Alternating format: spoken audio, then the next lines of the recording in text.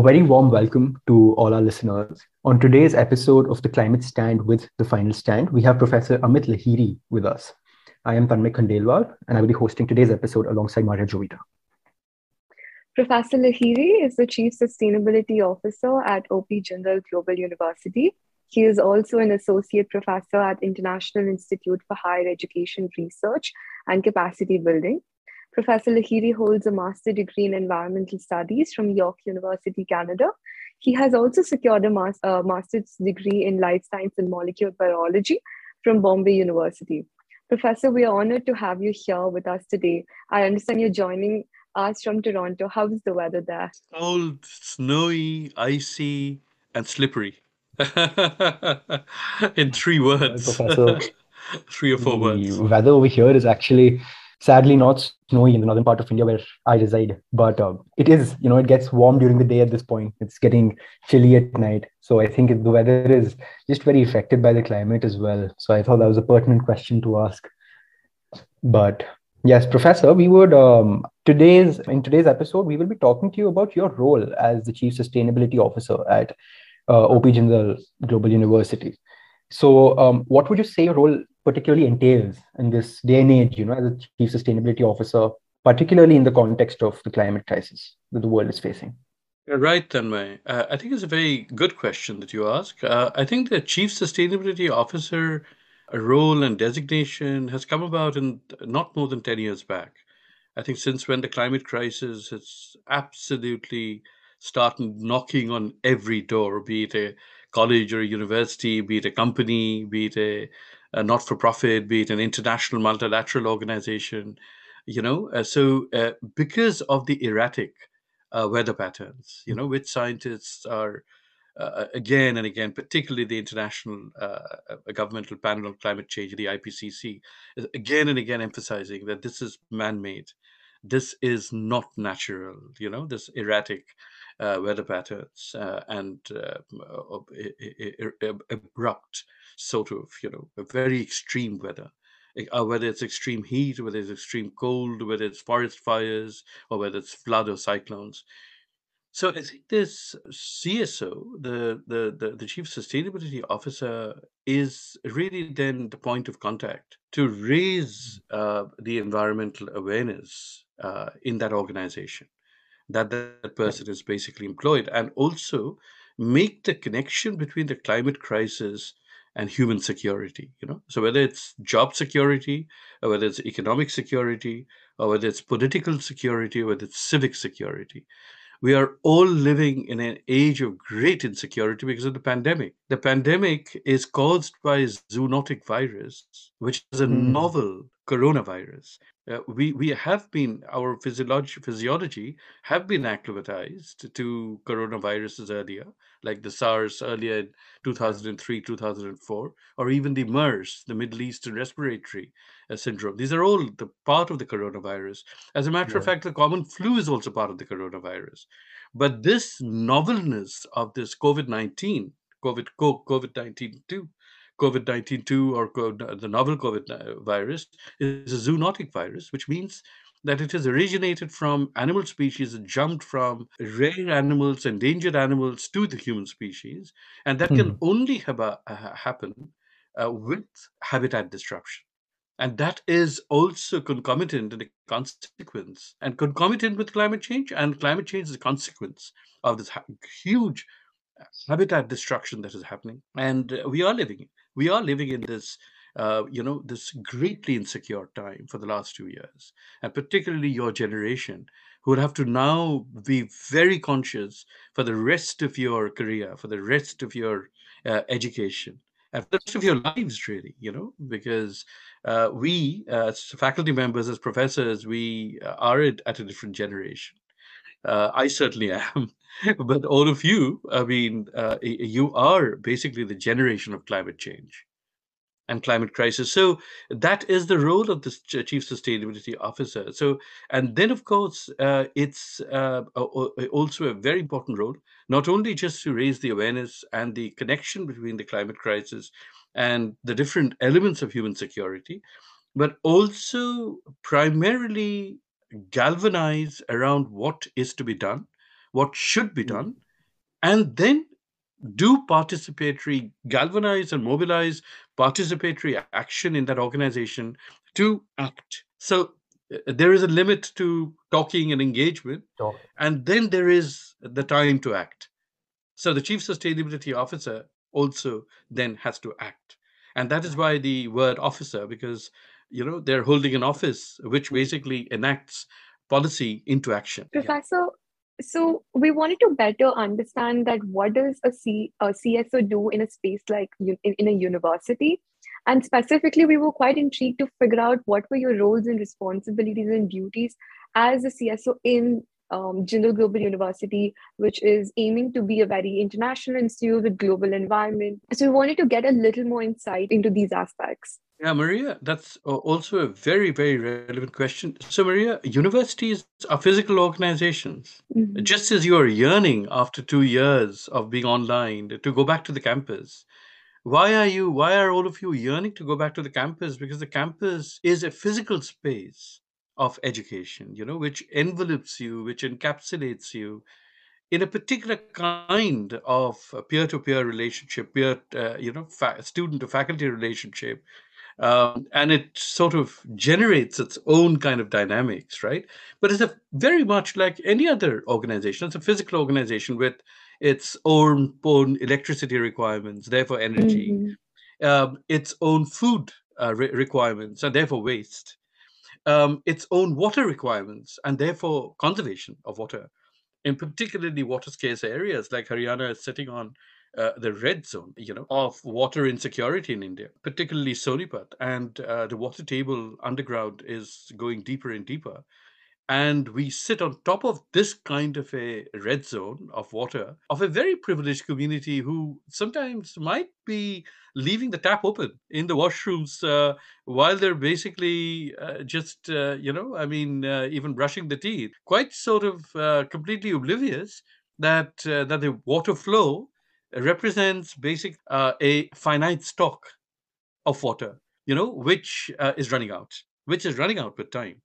And so the universities all over the world, particularly in the developed world, because there has been a lot of connected research in the Western universities, which has made the university management and the university governance aware of their roles in educating the newer generation, the next generation, the younger generation, who would inevitably be the leaders in every sphere, about this climate change crisis because it really affects their life. And climate change is primarily about intergenerational justice, right?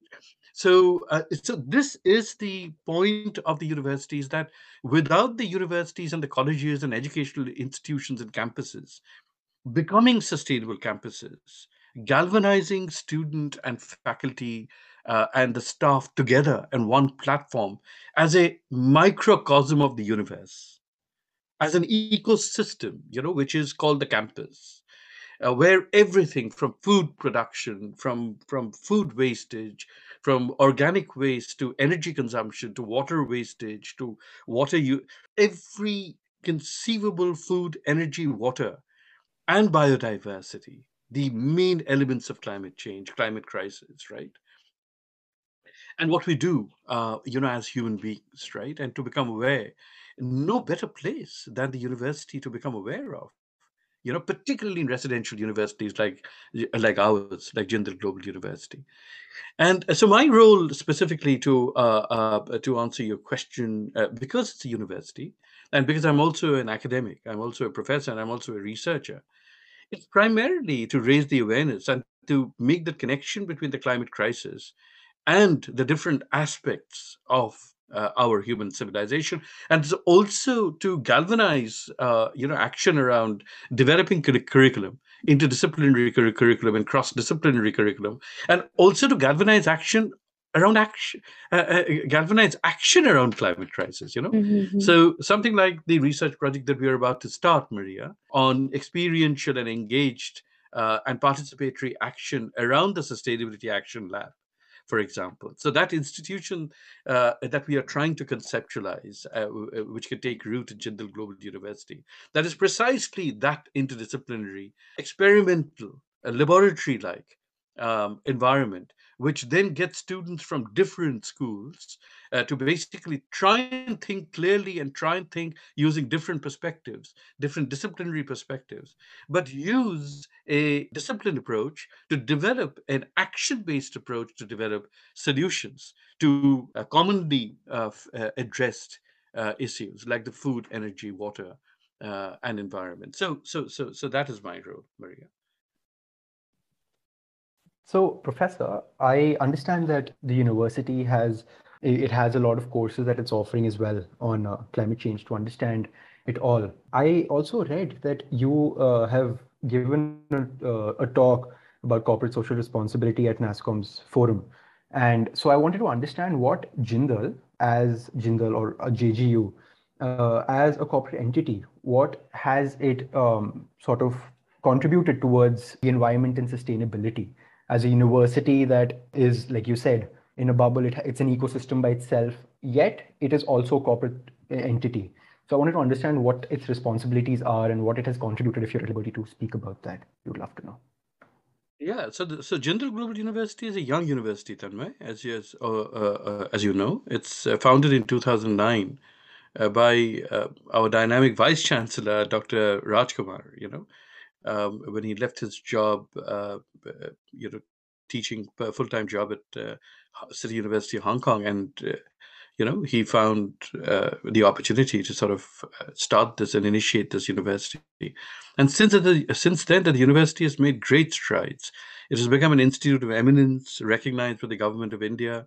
It has become an internationally, globally ranked university by the QS system. It's one of the top 100 universities under the age of 50 worldwide. So that represents the kind of strides and the kind of accomplishments that it has made. And of late, the university is also taking significant action in addressing climate change and education around climate change and also action around climate change. So last year, around October or November, the Vice Chancellor unveiled on United Nations Day the Sustainability Development Report, or the SDG report, the Sustainable Development Goals report of the university. Um, and rightfully so, it was basically inaugurated by the India country chief of the UNEP, the United Nations Environmental Program, on the auspicious day of the United Nations. That particular day, and so that SDG report is there in the public domain. And if you glance through the SDG report, which has got several third party assurance, including a law firm and also a social scientist of repute, and also endorsed and verified and validated by the TERI, the Energy Research Institute, which was formerly the Tata Energy Research Institute, which is a preeminent institution for environmental education, environmental science, and interdisciplinary environmental education in India. It's located in the north, in Delhi. So, with that third party assured SDG report, it becomes quite clear that although Jindal Global University is a new university, and nevertheless, it is taking significant strides in becoming aware that its energy utilization, its water utilization, its food, its composting, its responsibility towards the larger community as such needs to be enacted into concrete action programs. And so, therefore, that report has a rich repository of the different kinds of actions that the university has done around environmental sustainability and also social sustainability, right? And the intersection of both. But there is lots more to be done, lots more to be done, particularly trying to leverage the dynamic potential, bright talent that all of you represent as students, the 8,000 odd students that are there in Jindal Global University. So I think at the student level, such an institution like the Sustainability Action Lab that we are trying to conceptualize, I mean, in a research project which is about to start, very, very soon, with a Fulbright scholar visiting us for 3 months from the New York State University in the United States. And of course, it includes your colleague, Maria, who's actively involved in that research project. So, that Sustainability Action Lab, that institution, that what we are trying to conceptualize, is a student centered institution, is at the level, is at the center of student thinking, student action around climate change. But of course, mentored by faculty and a whole lot of other experts, external experts that can be brought in. But then the whole idea is it's participatory, student galvanized, student initiated action around climate change. Yeah, I agree actually that the university is doing quite a bit. And so I've heard that Maria is also part of the project. And I realized that JGU is the first university that has ever released such, first Indian university at least, that has released such a report. And so I understand that, many other universities should follow suit because there are so many, not just law universities, but if I were to look at, the other universities in the country that specifically delve into something like the sciences, I think they need to follow suit and they really need to start sort of developing an idea of what a sustainable university must be, give reports and not just reports, but also have actions that like something like JG was taking. So I really commend you on the action lab as well that Maria has told me about. Yes, Professor, we are indeed quite excited about the. I'm on a personal level quite excited about the Sustainability Action Lab, but overall, as a student of JGU, I think it's going to be an incredible part of our university, and I think it's going to play a very essential role in the upcoming. In the lives of these students, especially the more recent enrolled students. And with that, Professor, we wanted to kind of understand how your education and your former professional experience has aided you in undertaking this role as a CSO? Maria, I come from a quite a checkered educational background. I started off with life sciences and chemistry, science at St. Xavier's College, Bombay, now Mumbai, which is a 175-year-old quality institution run by the Jesuits. So I got involved very early on as an undergraduate student through my life sciences and chemistry and environmental science in matters of the environment because we fortunately as a educational institution as a college, St. Xavier's College Mumbai had a Xavier's villa in the Western Ghats, in the lower foothills of the Western Ghats in Khandala, to be very specific. And particularly for science students, for zoology, botany, life sciences, chemistry, there used to be regular field trips organized in regular photography clubs, wildlife photography clubs, nature photography clubs, and we used to have student guides who were so well versed with the topography and terrain of Western Ghats that they could actually run a whole kind of a tour program. I mean, they were so well versed with the flora and fauna of the Western Ghats, which is endemic to this huge, great biodiversity hotspot, which is now a critical ecosystem, which is a threatened ecosystem, and one of the 36 biodiversity hotspots. So that really stimulated my early environmental interest. But then since then, I did a master's degree, as you know, in molecular biology. And then I got really very microscopically focused, much like the pandemic has made us microscopically focus on pathogens.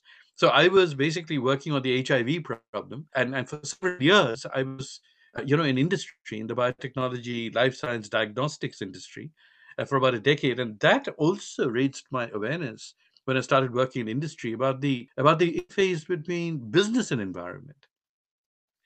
And then many years later, as a mature student, I gave myself the opportunity of doing another master's degree in environmental studies at York University in Canada, which was one of the first pioneering environmental studies set up in 1968, around the time that Rachel Carson would be publishing her landmark book, The Silent Spring, which started, the environmental movement and environmental activism. I mean, in North America, in the United States. So I was very privileged to, I mean, learn about the environment, to learn about the intersectionality of environment with different disciplines, and the impact of human activity on the environment from absolute stalwarts like my thesis advisor was once also the deputy minister of environment in Ontario, and not only had he formulated policy and action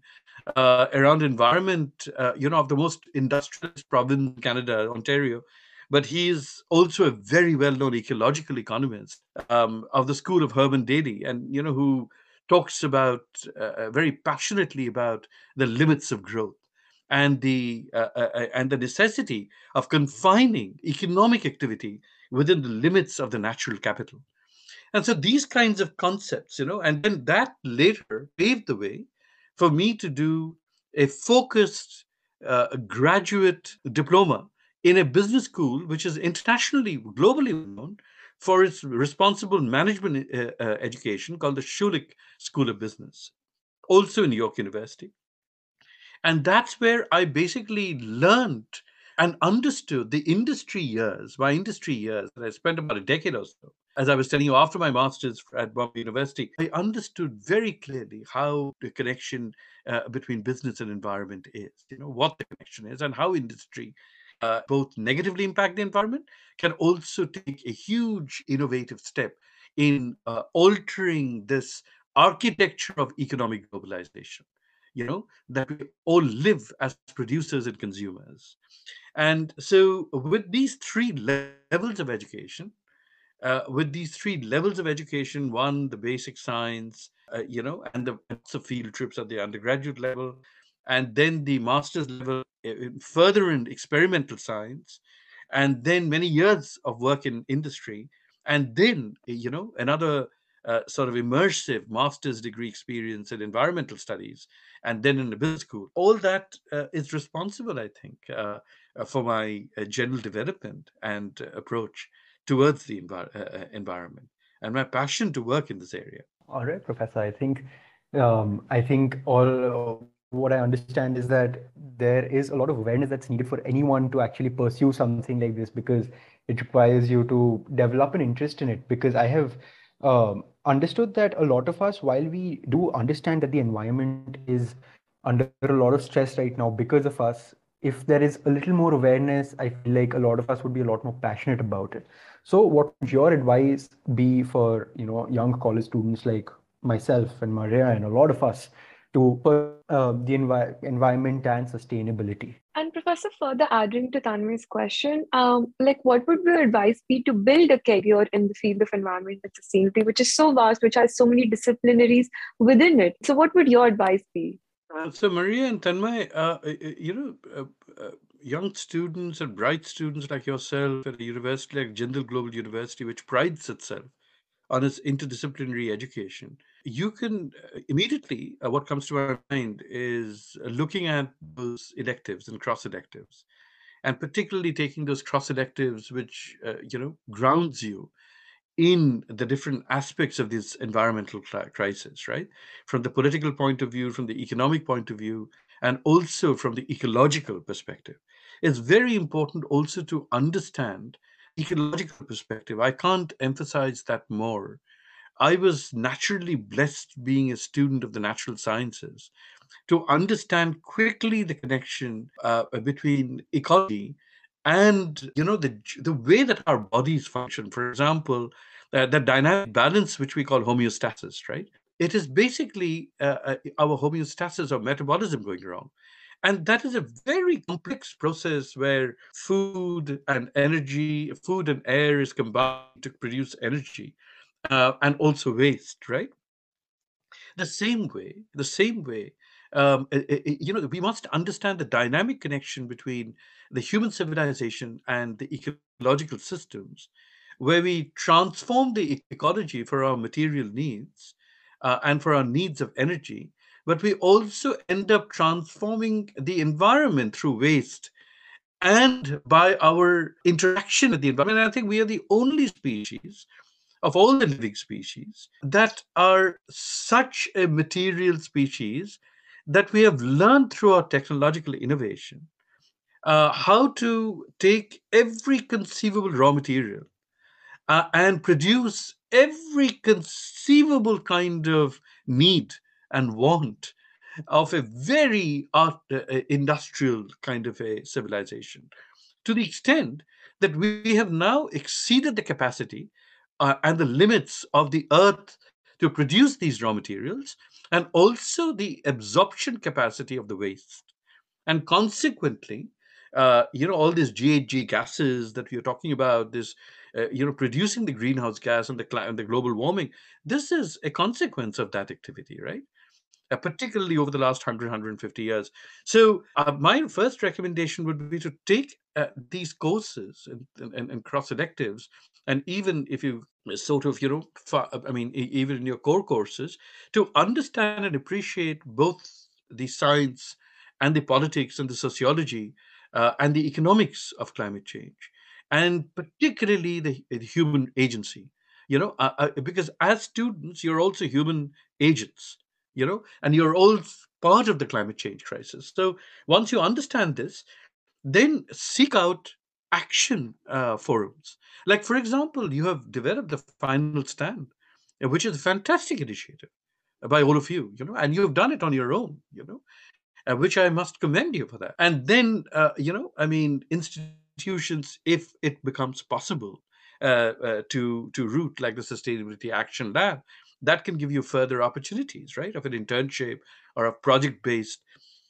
Yeah, and also, Maria and Tanmay, very important to engage in any kind of an opportunity of a field trip, particularly in natural areas.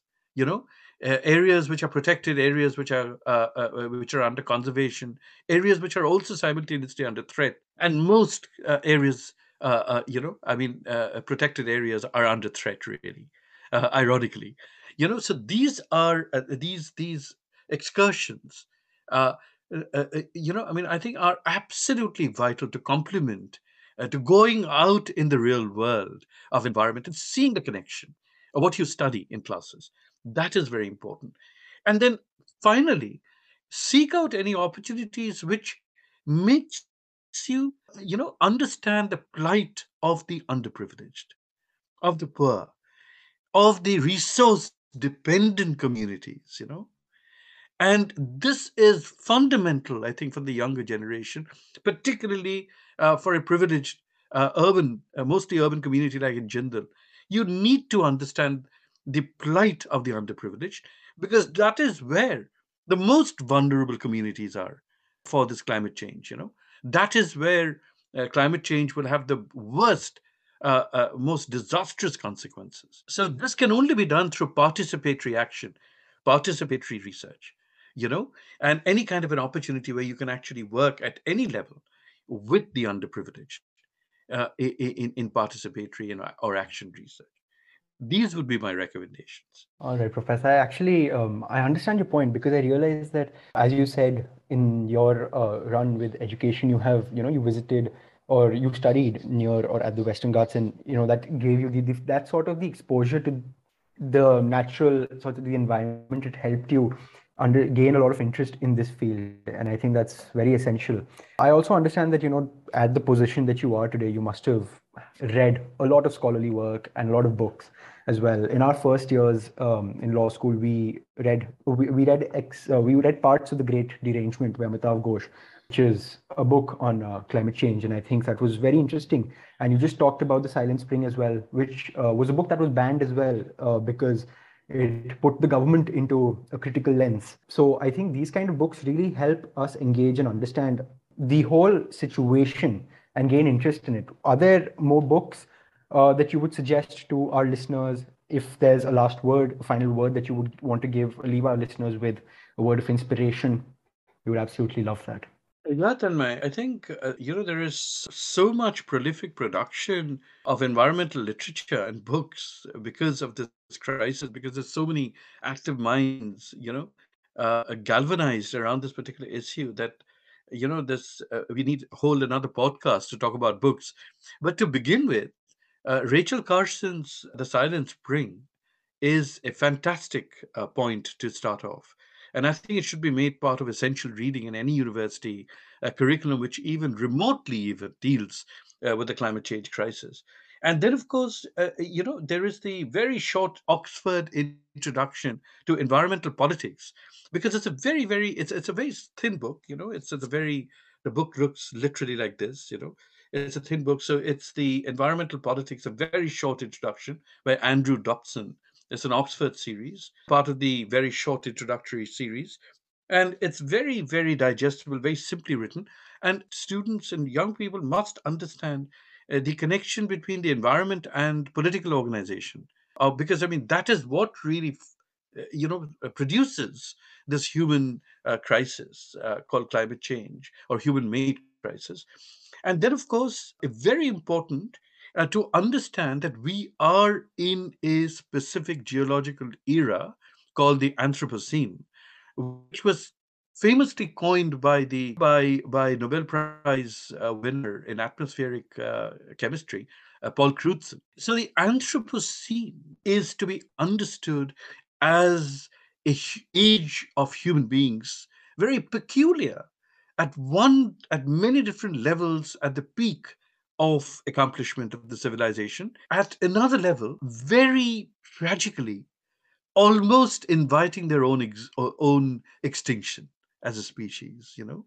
So this kind of an ironic juxtaposition of being at the peak of one's civilization and evolution as a species, and then at the same time, through those accomplishments and evolution, inviting one's own extinction, and not only just one's own extinction, but perhaps the extinction of all species living on Earth, right? Because the nature of climate change is such.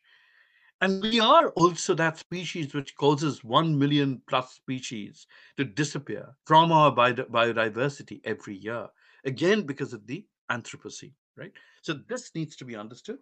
And particularly because all of us are in India, and all Jindal Global University is contextualized in India. This particular book, Ecology and Equity, by Gadgil, Madhav Gadgil, who is considered to be the father of environmental and ecological education policy. He is a Harvard University trained ecologist, and he is the grand old man of Indian ecology. So, this Ecology and Equity by Gadgil and Ramachandra Guha, Madhav Gadgil and Ramachandra Guha, way back in the 1980s, I think it's a brilliant introduction between exploring the connection between environment and social inequality.